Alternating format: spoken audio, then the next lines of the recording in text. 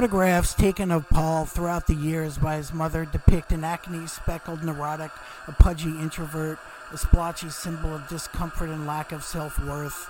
For parts of the hour-long railroad journey, Paul had his eyes closed. He often thought of work on the weekends when he was not at work, the superior attitudes and smirking faces of the managers, the fruitless whining and weaving of conspiracy theories by those at the bottom of the power hierarchy. Paul pretended he was asleep for the first half of the trip because he wanted to avoid conversation with his brother, who was fresh home from college for Christmas vacation. Evan was enjoying his college experience, sleeping around as much as possible, getting inebriated whenever the means were available, doing the minimum amount of classwork to avoid failing, and trying hard not to think about how life would be after graduation. When Paul was in school, he isolated himself and turned inwards.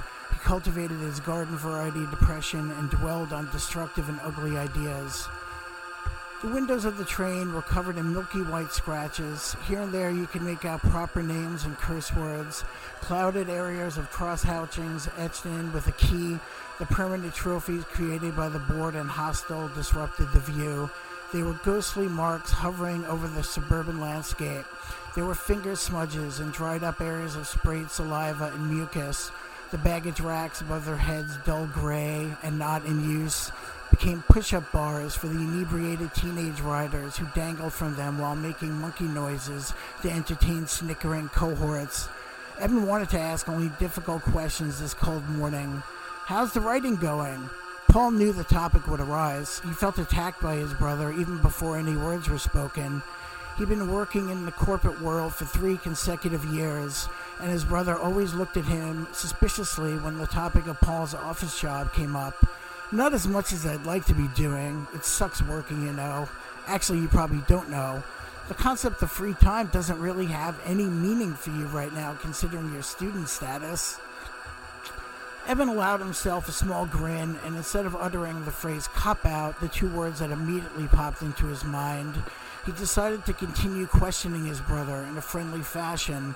Evan felt the blood throbbing in his temples and the sensation of flying when he closed his eyes. He had covertly smoked marijuana in the bathroom before they had left for the city.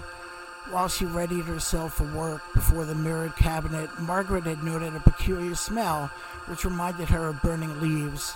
But her sons had left for the train, and she didn't remember to ask them about it later. The rhythmic clackety-clack of the steel wheels grinding over the rails was mesmerizing. The molten and coppery orange sun, which darted in and out of threatening and bloated nimbuses, produced a throbbing deep red glow when Evan tilted his closed lids towards it.